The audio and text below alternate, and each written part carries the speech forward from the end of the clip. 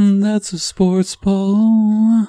Sports ball. Coming to you from the Sports Ball Studios.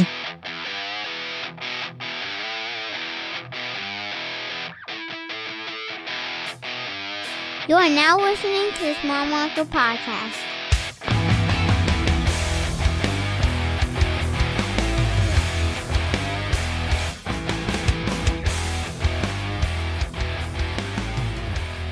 Welcome to the Small Market Podcast with your hosts, Watucky and Hoffman. How you doing today, Watucky? Doing real good, Hoffman. It's been a long time no talkie. Right? Long time no speaky. Long time, yeah. So, we are. I'll tell our listeners out there what we're doing. We're approaching episode 100, right? Yep. So we're trying to make sure that we get good quality guests and just good quality shows. We want everyone to be important leading up to it, and today didn't disappoint. Technology disappointed us a little bit, and you'll find out. But our guests certainly did not. We had Mr. Al Borges. He is a former offensive coordinator, kind of been a bit of a journeyman for college football. When you say Watucky, yeah, he's been all over. He's been at Boise State, Oregon, UCLA, Cal, Indiana, Auburn, Michigan, and more. And he's widely considered one of the great offensive minds for the last 2 decades. Absolutely, yeah. And the athletes he's seen throughout the years the list is numerous and just remarkable. Super cool, down to earth guy. The kind of guest that we like having on our show. Yep. Very easy to talk to. And he's got a book coming out called Deny of the Tiger. Deny of the Tiger. It's about it's kind of a reference to his time in Auburn, where they had an undefeated season and were denied going to the national championship, right? I mean, yeah. So, and he's got a lot of other really fun stories packed in that book as well. The book comes out in August. I was really excited. He already, kind of invited or committed to, hey, I'd like to come on the show again, closer to August or September, right around the start of college football season. What a great time to have a book come out. Yeah, and when his book drops. So, Watucky, anything else you want to say about him before we lead into our interview with Mr. Borges? Nope, we'll lead right into it. All right, here he is. Welcome back to the Small Market Podcast. I'm your host, Andrew Watucky, alongside my co-host, AJ Hoffman. We are brought to you tonight by Curveball Collectibles at 166 North Center Road in Saginaw, Michigan, and the Chemical City Paper. Our guest tonight is a college football offensive mind for over 20 years, most notably with the Auburn Tigers and his 2004 undefeated season, Mr. Al Borges. Al, how you doing tonight? Doing great. How you guys doing? Fantastic. Thanks for coming on with us. We're doing awesome. That's good to be with you. Yeah. So, Al, you have a book coming out called Deny of the Tiger, which chronicles that 2004 undefeated season where you guys were snubbed from being chosen for the national championship game at the time. What was your inspiration to write this book? There's a couple, but one of them was that, being denied the opportunity. But that was, it's 18 years ago, right? I mean, some of that's worn off. But it's funny. I had a great experience in Auburn. I mean, a great one. I was there 4 years. We won 41 games, and it was memorable. But my son, who was just a little kid, I mean, he was like 4, I think, when we left, never lost that Auburn fandom, if that makes any sense, okay? Yeah. He's still got it in his blood. I mean, he follows Auburn. You think he'd be a Michigan fan, but he follows Auburn as his buddies all give him crap. But he follows Auburn. He basketball, football, baseball. He knows the recruiting. He knows it all. And now he's 17, all right? Mm-hmm. Now, he was a little hard back then, but now he's 17. So he says, Dad, I want to go to Auburn.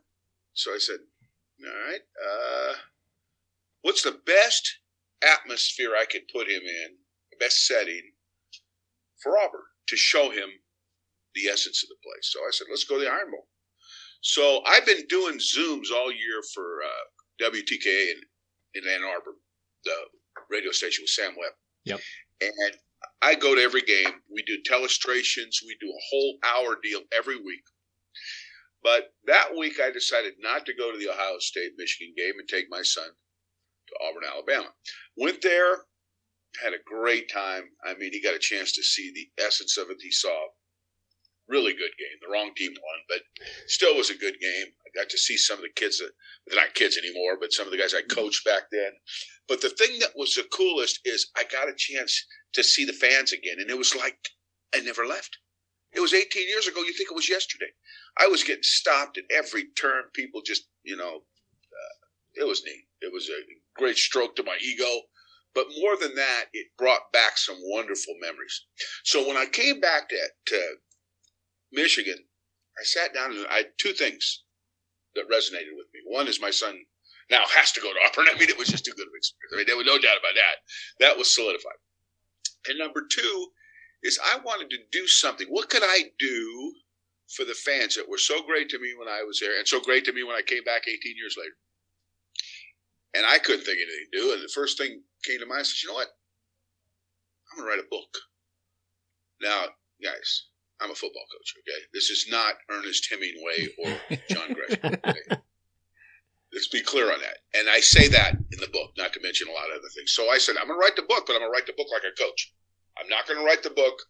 I want to make sure there's good sentence structure, and I don't want us to look illiterate and all that, but they'll edit all that out. But I told them one thing I don't want you to edit out is the coaching stuff. And it's a little PG at times. It doesn't get into R or X too much, but it's a little PG at times. But I did not want to belie the authenticity of the scenarios. If there was a time during the game that was emotion-filled or something, I made that clear to the fans. What I said to the quarterbacks, what I said to the offense, the whole thing. And what I did that really helped, this was a key thing. I had 13 DVDs of every game we played that season. So I went back and put them in my Blu-ray and watched them one play at a time. And so many thoughts were triggered from watching those things that, it's been a while now, right? I said, the quarterback come to the sideline and go, God, I remember what I told him there. We break into the locker room for halftime. I remember what I told him at halftime. So many things just came back, it was a great deal there. So the inspiration was my son, first of all, just getting me to go to Auburn. But once I came back, the experience I had in Auburn inspired me to write the book. Okay. Now, going into that 2004 season, the previous year, Tommy Tuberville, that was his 5th season as head coach, and they were 8-5, I think. And what is the mood? I guess my question is, what is the mood in the locker room going into that season? You got a new offensive coordinator. I believe that was your first year there. And your coach is kind of on the hot seat to some degree. Well, kind of. So that seat was crisp. Yeah, no doubt. How was that for you coming in, as the new guy trying to get this offense going, knowing that your backs are immediately against the wall by association? No doubt. That's a great question. I mean, that's a great lead-in to the whole thing. Because I came as an underdog from Indiana. There had been 3 guys that had already interviewed for the job. And I called in late because I heard about it late. And I had the strength coach that I had worked with at UCLA, to Kevin Yoxel. I said, Yox, what's the odds of getting this job? He goes, oof. He goes, I'll talk to a coach, but he's already interviewed 3 guys. So when I got off the phone, I thought, I don't think I'm going to get this job, Well, it turned out they called me like the next day or two and said, come on. So I came, and you hit it on the head. It was a tumultuous 2023 because the expectations were high. A lot of the publications had rated Auburn in the top 5 because of the returning group and the talent level they had. They felt like they were going to have a really good team, and they lost the first couple games, and they weren't moving the ball at all. I think it took them the 3rd game to score a touchdown. And they had changed coordinators, made the line coach a coordinator, and oh God, you know what hit the fan, right? Yeah. So the season went through. They had a lot of ebb and flow, and then the last game before Alabama, after the Georgia game, the fans, the big wigs had enough. Okay, they'd had enough. They were going to make a coaching change, so they worked behind the scenes to get the coach at Louisville there, they beat Alabama. Well, beating Alabama now, man, that's like a breath of fresh air, right? That's like inflating the balloon, okay? And they found out that they had done this behind the scenes, and all hell broke loose, okay? And they kept Tuberville, but like you said, it was a hot seat. I knew it coming in, you know what I mean? And fortunately, I had a 2-year contract, but I that's nice, but that doesn't get you any wins, okay? Right. So I came in as this is how I use this analogy in a book, okay? I'm going to say, I don't want to talk too much about the book, but this is, have you guys seen My Cousin Vinny? Yeah. Great movie. Okay. I've seen it 10 times. I love the movie, at least 10, maybe more. I was Vinny Gambini, okay? I was the West Coast version of Vinny Gambini. I came in, I didn't know how to talk, know how to dress, didn't know what they ate, drank, or anything. I mean, and they didn't know me from Adam, and I came from Indiana, which didn't have a great football reputation. I'd had a lot of successes at other places I'd been, but not in Indiana. So I was not a popular pick. And I had, like Vinny Gambini, I had to earn an unconventional merit at the end of the movie. He's kind of the hero, but through the movie, they think he's a moron, right? Right. Well, that was kind of me until we started doing real well. I had a culture, not culture shock, but culture adjustment to the South that went beyond coaching. You know, listening to how guys talked. I mean, I allude to this in the book several different times just to give people who aren't from the South an idea what it's like to be that fish out of water. Okay. But the adjustment was good because I'm a little bit of a chameleon anyway. I can adjust to darn near any environment, but not instantly. I mean, there is a little learning curve there and some, acclimatizing or whatever they call it. But it's an interesting part of the book. As I tell, the book is yes, it's about 13 games, but about a third to half of it's storytelling. How we got to that point with the things that happened. And a lot of it is funny. A lot of it's compelling. And the funny parts are mostly at my expense. So that's really what the book's about. I didn't want it to be a normal book. They've done like several publications on this season because it was such, it's a pretty interesting deal when you win every game and you don't go to the championship and you're an SEC team. That's just unheard of. Well, that was one of the big... That season, there was 5 undefeated teams total, and that was one of the seasons that really launched the serious discussions of college football playoffs. I really believe it was the impetus. Yeah. It didn't happen for 10 years now. It didn't happen until 14, but it was impetus. Yes, definitely. Yeah, definitely. Sorry, I don't mean to cut you off there. No, you guys cut me off anytime you feel like I tend to talk too much anyway. But I think it was a driving force behind the change. Okay. When it was an unusual season, SC in Oklahoma went wire to wire, and we did too. But we came from 17. We started at 17, and we had to, we didn't hear any noise at the beginning like they did the year before. They assumed we were going to be average, but all of a sudden we start winning games. Here came the noise. Here come the distractions.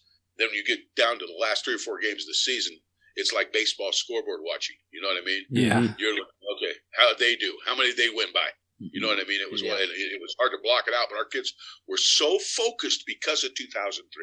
They were not taking their eye off the ball, and it was really cool as a coach to get that kind of intensity, that kind of focus week in and week out with a team that really didn't care who got the credit. It was one of those deals. It's a special football team. Well, what was the turning point in that season then? I mean, you had the 10-9 win against LSU, the defending champs. That was one of them. And then I believe you had a big win against Tennessee where you kind of blew the doors off them. Was a real one. Okay. I describe it this way, okay? And I don't want to tell us, because so much of this is in the book, but I want to tease it a little bit too, you know what I mean? Yeah. LSU to me was a game, the title of that chapter is a fist fight described as a football game, or disguised as a football game, okay? Because it was so physical, okay? But what that game did for our team is prove to us we could play with anybody. LSU had won the national championship the year before.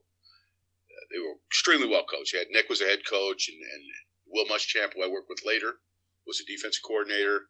Jimbo Fisher was the offensive coordinator, what Jimbo's done. And they were extremely talented. But after the game was over, we proved a couple things. One, we could come back and win. But more than that, we could play with anyone. We could play with anyone. Score was 10-9. The kicker needed a mulligan on the kick because we got a penalty and got to re-kick it and beat them 10-9. But that wasn't the turning point. That was just the game that made us believe we could play with anybody. The turning point to me was Tennessee. That was what I call the coming out party. That game proved we could beat anyone. That now, at least we believe we could at that point. We said, okay, we can play with anybody with LSU, but we can beat anybody because we didn't just beat Tennessee. We took them apart. Yeah. And we took them apart in Knoxville, where that just isn't done much back then. We're not a Phil Fulmer team. So we left Knoxville believing that bring it on. Who's next? So at the end of that season, well, now flash forward into the future. All the things come out about USC in the scandal. College football is a sport where this happens a lot. Well, even college basketball, college athletics in general. You don't see it in pro sports much. It always seems to come out years later. They had players that were, let's say, being paid under the table. There's all this stuff going on.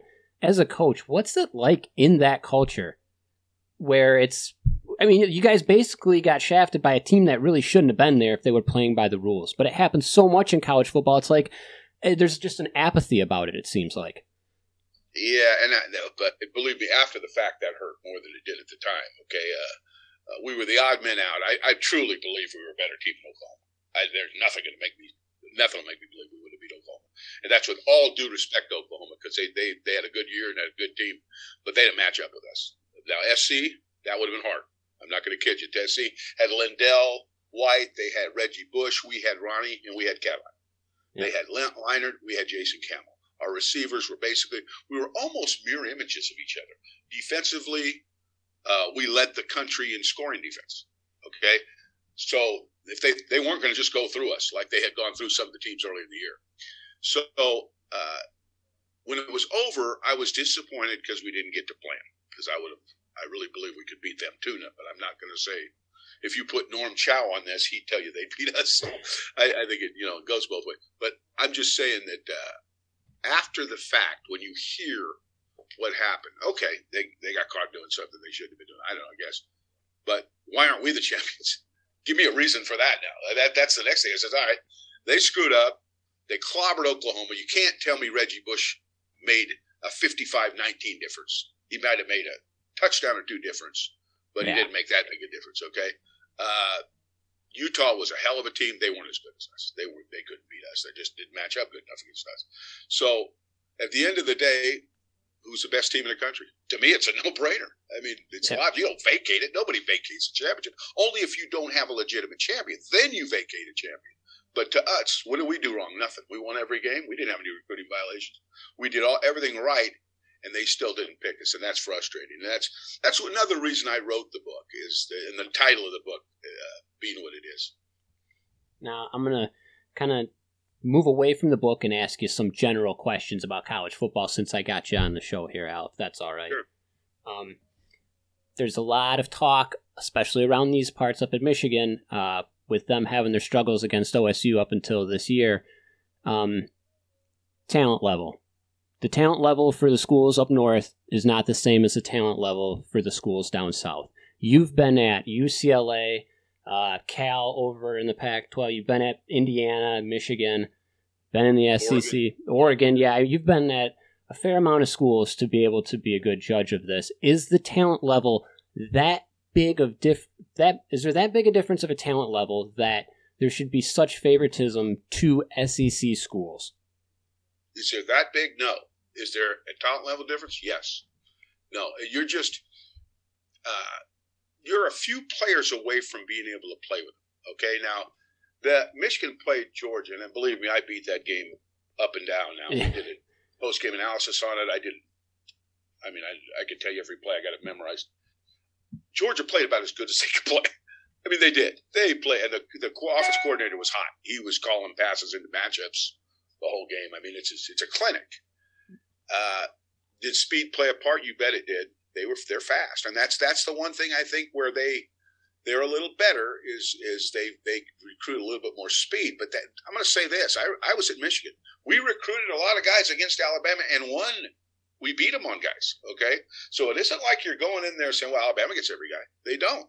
So what you are really is a few plays away, a few players away from being able to play and beat those people. Think about it now.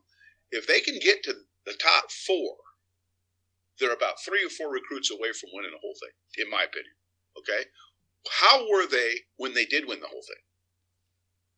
What's it? Right? Yeah. Does Alabama have anybody that good? No, they don't. They don't. And they got some good guys, but they got nobody that good. Okay? Think about the guys that played for Michigan when they won it. They're guys like Alabama has. They're guys like Georgia has. They had Glenn Steele, I believe. Yeah. He was dominant inside as a defensive tackle, much like the kid they had this year that for Georgia. I mean, they had those kind of guys, and that's why they could play that level of football. They're not quite there yet. They're not as good as that 97 team, but they're not a long way off anymore. But, so I'm just saying, 3 or 4 key recruits in some key positions, enhance their speed, get a big run stopper in the middle. Hell, they can win it. They can win it. So do you see this previous year then being the anomaly, or do you think they're actually on the precipice then of something great? I don't think it's an anomaly. I'll bet you they got the whole, to show you, they got their whole offense back now. And they're better. They've got a center that might be the best center. Could probably win the Remington. Okay, they got them from Virginia, yeah. Yeah, and Vistars was a good center, but this kid's another level center, okay? He's going to help them. They're pretty much same offensive lineman, right? They've got all back, right? They got Schomaker back, right? Yep. They enhanced their receivers because now the slot's back, Bell, okay? They're moving center still. He's playing nickel back on defense, okay? So they got a lot of people there. Edwards is ready to break out. This kid's a talent now. He can catch it. He's a stud. Well, he's a stud. He's like Ronnie Brown. Not quite as big as Ronnie, but he does a lot of the same stuff. And then they got the little guy. They got Corum. The quarterbacks, 2 kids that are very capable. One who's systematically very good, and another kid who's an NFL talent. You know, he's going to have to prove he's the best quarterback for their team. But their biggest issue, I think, is going to be filling some holes on defense. But they've always pretty much been able to do that. But their offense shouldn't not only not miss it, but should be better, really, if they keep everybody intact. Should be better. So why not? Why not? Why? The only thing I would say is if the defense can fill the void, they'll be right back there. You know? Yeah, I would say your defense you lost a lot of guys on defense. You had Daxton Hill on the back end and stuff. So yeah, Aiden and then Ajabo. Yeah, it's 2 speed rushers are tough to lose. But they'll have other guys. Michigan can get those guys. I'm telling you, they can get them. It's just putting it together, getting a little chemistry, keeping everybody healthy, and getting solid quarterback play week in and week out. Because not many teams win it without that. Yeah. You can't all of a sudden spaz out one game because you'll lose to somebody you shouldn't lose at that position. You know what I mean? Right. And so I think if they get all that stuff, I think they'll be right back in the fold again. What about, you coach Cadillac Williams, Ronnie Brown, like you said, Denard Robinson, who is the pound for pound, who is the best athlete that you had coached? God, you're about the 5th guy to ask me this question. Do I get an award for that, Al? Or? No. I have a hard time because I feel like I'm slighting somebody else. You know, I've coached probably 100 NFL players. I've coached 3 first-round draft pick quarterbacks. Right. Cade McNown, one of my favorite, college quarterbacks of all time. Miniature Tebow. Yeah. Think about it. Miniature Tim Tebow. He didn't run a spread, but he could have. Okay? He threw the ball just like Tebow. Big, long, left-handed sling, Yep. you know? Yep. Playmaker, jumping over dudes, doing all the same stuff Tebow did, really. Oh, yeah. Miniature Tebow. Because I saw Tebow go, I had deja vu, man. I said, I coached that kid. Same guy. Well, he's a little bigger. You know, he's bigger version, but same type of player. But it's just too hard. I mean, overall skill set, probably Ronnie was as good as it because he could catch the ball with his eyes closed. I mean, he was unbelievable hands. Ran at the combine, he ran sub 4.4, and he raised 230 pounds. What else do you want? What else you want? Right. I mean, well, right? I mean, tough, smart. Coach, let me ride the coattails of that question just a little bit, and I don't know if anybody's asked you this or not, but as far as guys like Cade McNown, Denard Robinson, Devin Gardner, you've coached just a ton of them. When you're in the moment, are you trying to develop that guy for the NFL, or are you just trying to develop him for your system at the time? No, just for our system. Okay. The residual is NFL. We don't. So that's an after effect. At what point does something click while you're coaching like Cade or Denard or somebody, and you're like, oh yeah, this guy's going to the league? Like what is it that guy shows you that you're like, oh, he's going to be more than just a great player for our school? At what point is a hard answer, but you know it. Here's the big thing: coaching players that can play next level football. Okay, yeah, they have to fit all the prerequisites. Okay, they have to, unless they're just an anomaly, they have to be a guy that can throw accurately, right? Good functional intelligence, pocket presence, leadership skills, toughness. Yeah. A lot of those things. Cade had a lot of it. Cade wasn't the prototype. He's about 6'1", right? Good arm strength, not great arm strength. Pretty accurate for the most part. But here's the deal, guys. When you go into the NFL for the quarterback, you play in college. You play on 40-foot hash marks. Okay. In pro ball, you play on 6 yard. The hash marks are 6 yards apart. Okay. So every ball is thrown from the pocket. Every throw is a throw. You know what I mean? There are no, like in college, you could throw it into the boundary and keep the throw short, or you could sprint to the field and keep the throw short. Mm-hmm. So quarterbacks with lesser arms, you could kind of cover their ass a little bit. You know what I mean? You'd have to throw every ball from the pocket. In pro ball, ain't none of that now. There's not much sprint out pass in pro football. You got to throw the ball from within those. So every time you drop back, if you can't make those throws into those cracks that can be very, very tight with coverage that's very, very tight, and give that receiver a chance to make that play with consistency, you're going to struggle. And that's where some of the guys fall by the wayside. Jason Campbell was out of Central Casting. He was a 6'5" kid with a big arm, nice quick release. He had played with 4 coordinators in 4 years. That's the bad news.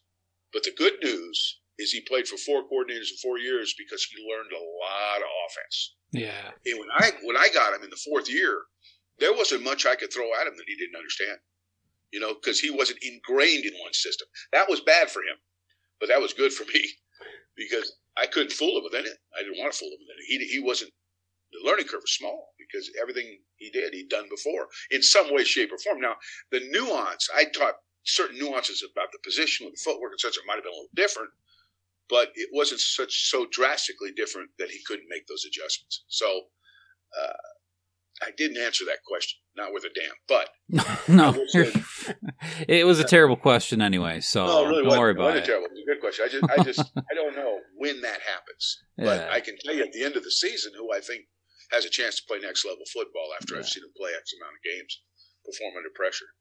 Yeah, fair enough. Now you said that it can get masked for some of those quarterbacks. Is that why you see some of these guys that are really high profile in college football and then they go to the league and they just don't fit? Is that a lot to do with it? Yes. Answer that. It's simply yes. Here's the deal in college, okay? And Tim Tebow and Cade was a bit of a product of this. The question is, can the playmakers in college, the Tim Tebows, the Cade McNowns, right? Yeah. Throw the ball well enough in pro football to make up for the plays that they're not going to be able to make in pro football because of the speed of the defense. You take a guy that runs around, raises hell, scores touchdowns, and everybody's like, Tim. Tim's as good a college quarterback as I ever saw.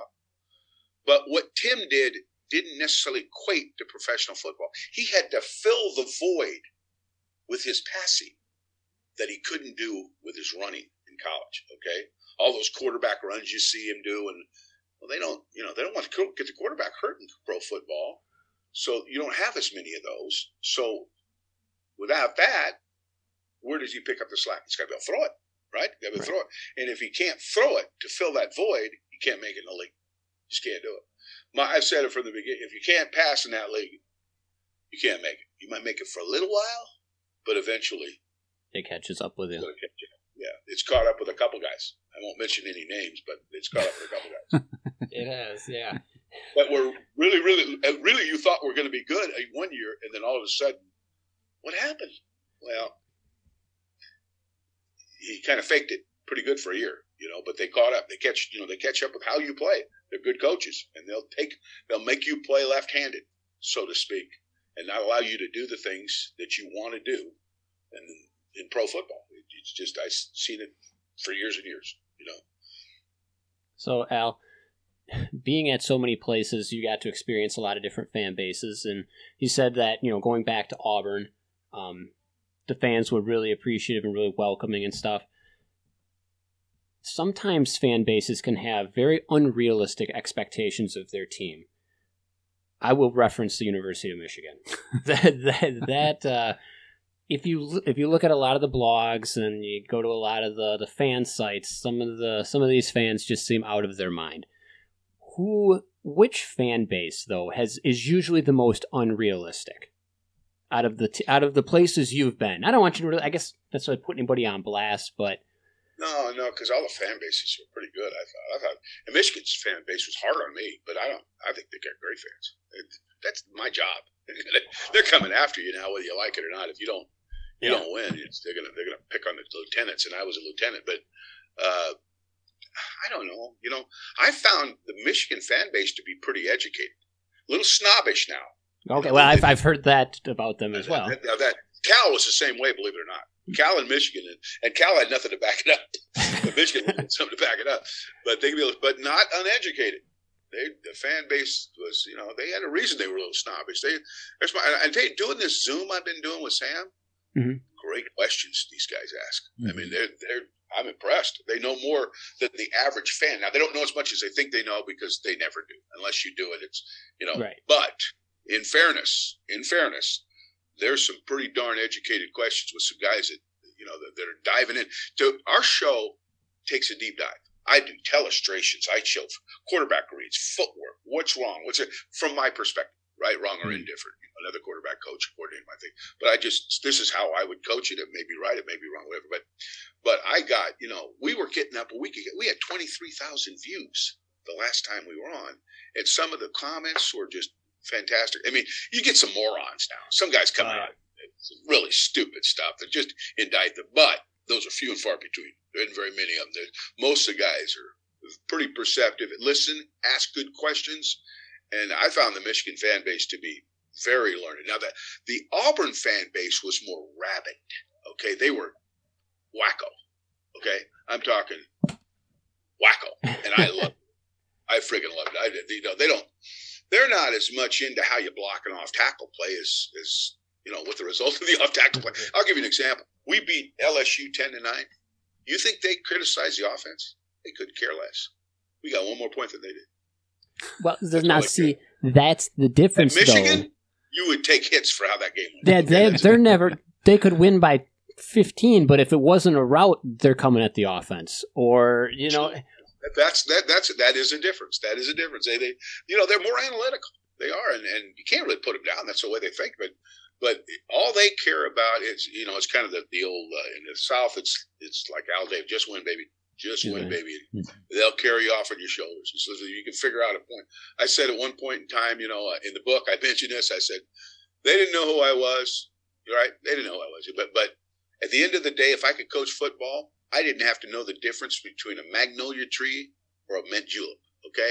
It was all the same to them, okay? Win, and we'll love you. And as long as we got one more point than them when the game's over, they were happy. But that's not the way it is. You got to have some style points certain places. That's fans, man. That's the deal. Does that affect recruiting at all when you're out on the recruiting trail? Can a little bit. The recruits want to know is if they can play in a league. Okay, even if you don't win, if they think you can put them in the league, that's where they're going to go to school. And even there's a minuscule amount, not a minuscule. That's not fair. A good lesser than you think, I'll say, amount are into the academic end. They want it. Their parents are into it now. Mm-hmm. And you have some students that are into it. But some of them, they did a survey a few years back. They still go to the school for the football program. You know what I mean? Yeah. They still go to school. That's why they're going. The football coach is selling them. It's not some professor. Yeah. So that's what you have to sell as a football coach is your ability to develop him and to play next level football. That's today. Now, it's always kind of been, but more today than ever. See, the old days, you remember, you guys might be too young, but Oklahoma used to run the wishbone, right? Mm-hmm. Why didn't anybody run the wishbone anymore? Nobody stopped the wishbone. That wasn't like guys caught up with it. They were running it good the day they stopped running it. Well, they stopped running the wishbone because kids didn't perceive themselves as playing NFL football in that offense. So recruiting started hurting them a little bit. You know what I mean? Mm-hmm. So they switched into an offense or evolved into an offense that they felt they could recruit better to. So the only guys that run those types of offenses are academies, right? Right, yeah. I mean, your Navy, your Army. Yep. Yeah. So I think that's a lot of it. But when you're recruiting, can I play early, and are you going to put me in the league? Those are the two things I think that'll come up the most. And the can I play early has taken on a life of its own with this transfer portal. I thank the good Lord I didn't have to deal with that. That would have retired me before my time. But but that's they got to think they're going to get on that field because if they're second string by the time they're a sophomore, they're still in the backup. They're leaving. Yeah, there's no more. Well, See, I grew up, guys, when I was coaching. The starting quarterback sometimes he didn't start till he was a junior or senior. Yeah. That doesn't happen anymore. That just doesn't. The guy's gone. He's gone someplace else. Well, a guy like Tom Brady sat behind for how long till he finally got his shot? Would he do that today? I doubt it. you probably would have transferred out of there, you know? Well, I don't know that. Who knows? I don't know. It's a what-if question, you know? Nobody knows. It's a loaded question because Yeah. I don't want to because Tom busted his butt to get where he was. Yeah, Oh, yeah. It's a compelling question. And if it's not Tom Brady, maybe somebody else. right. You know, somebody else that did real well. So I don't know. Well, and another challenge that's just come up in the last couple of years, and this probably would have driven you even more crazy, is like the sanctions for endorsements and stuff, the ability for players to be able to make money now. And That one's going to be hard to sustain. Saban said that the other day. Yeah. This one's going to be hard to sustain now. This is a, you know, in a college locker room and a pro locker room. And you got some deals there. Now, you know, you got parents more involved in pro football. They're not involved at all. And you got some deals that are going to hard to sustain. So stay tuned on that one. Yeah. They kind of opened up a Pandora's box there, and it's like the wild west as far as that goes. So, Al, Deny of the Tiger, when's that coming out? August. This is my plan, guys. I'm trying to, you know, again, remember, I'm a neophyte here. I'm a football coach trying to promote a book. So if you want to laugh at me, feel free. Everybody else does. So, but I like football. I approached it. I'm going to research it all. You want to sell a book, you got to market it. Yep. The best guy to market it is the guy who wrote it. I'm writing a football book about a team more than football, really. And I think as you read it, you realize that more and more. But I got to get out and I got to do it in advance. Throw up a few preemptive shots and tell people it's coming out. Get people a little fired up about it as best I can anyway. And in August, I think right now it's finished the editing stages. It's into the typesetting stages. Everything takes about a month, but they've assured me that it'll come out before football season. So in August, it should come out, maybe late August. And then I'm going to go to Auburn on October 1 against LSU. I'm going to do a book signing there. And if it's enough interest, I'll do a book signing in Michigan somewhere. There's enough interest, but I know down there, they're crazy. Well, yeah. So they'll go. You know, they'll do it. Now, what I did do in the book that the Michigan fan will find interesting is the ability to do it 18 years after the fact has some advantages. So what I did is I segued to some of the times I coached earlier, right? Even though it's about the 04 season, there's a lot of comparative analysis that goes in the book. I compare coaching a guy like Jason Campbell to coaching a guy like Denard Robinson, which is, believe me, very different, okay? Very different based on skill set. So I spent a whole, you know, little deal on that. And I talk about the rivalries, you know, all the rivalries I've been with, you know, Ohio State, Michigan, the Iron Bowl, UCLA, USC, the Cal Stanford game, all the places that I've been. I talk a little bit about the rivalries. So there's it's not just 04 about 04. It's really kind of a story of my past that culminates with an undefeated season. So it's good for it. It's a good read for all, but it'll scare some people off because it's so the title and such is so geared to Auburn, but there's a lot more in it than that.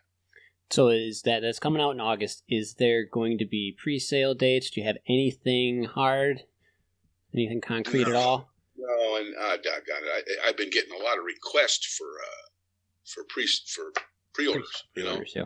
Like I told, it's a ways out. The Auburn fans are so great. The book could suck, and they'll order it beforehand. It's a ways out. They're great. They did because they want anything about their team. They want to know about.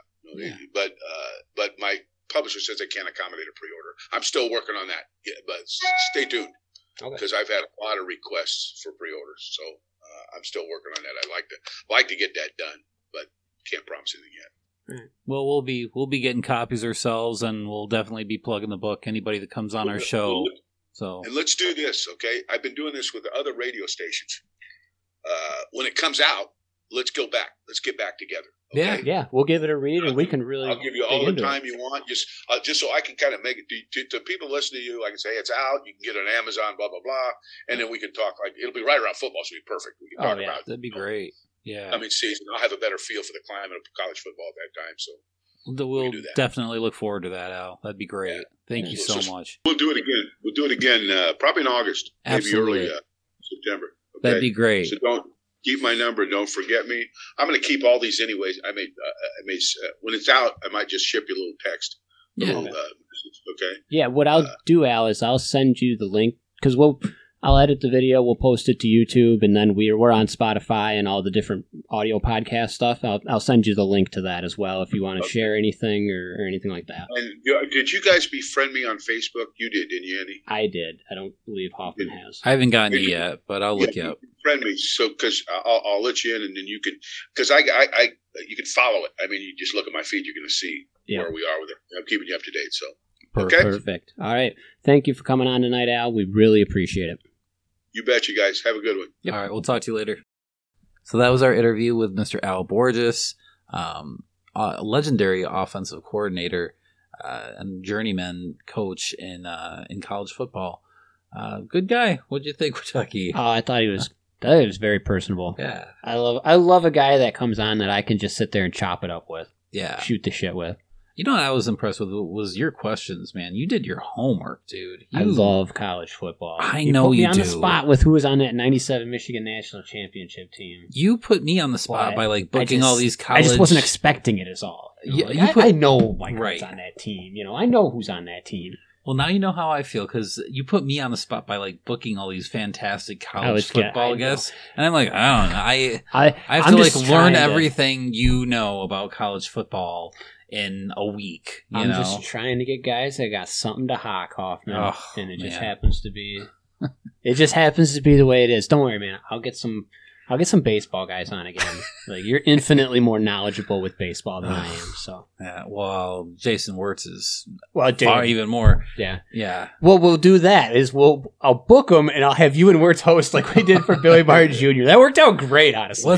I wish that I had an equivalent stand-in for college football that could sit next to you and do the college football interview guys. Leroy would do it if you didn't live on the other side of the country. We just need to get him in on the Zoom call. On the Zoom call. If your Zoom will if I pay the bill, apparently. If I pay the bill.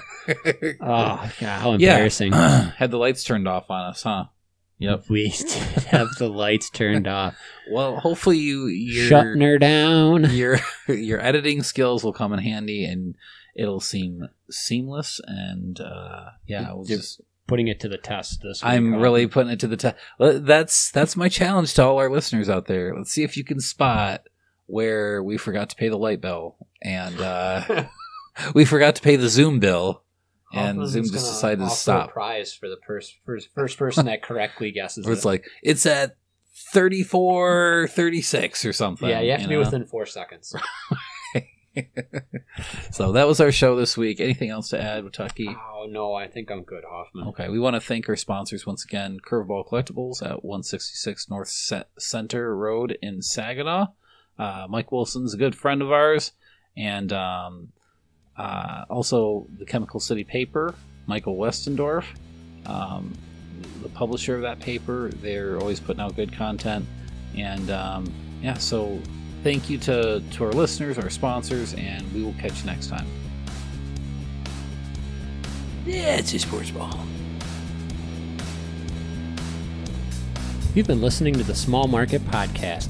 Like us on Facebook, follow us on Instagram, send us a message at smallmarketpodcast@gmail.com, or get more behind-the-scenes writings from Hoffman at smallmarketpodcast.blogspot.com. Music for the Small Market Podcast has been provided by the 8 Arm Killer.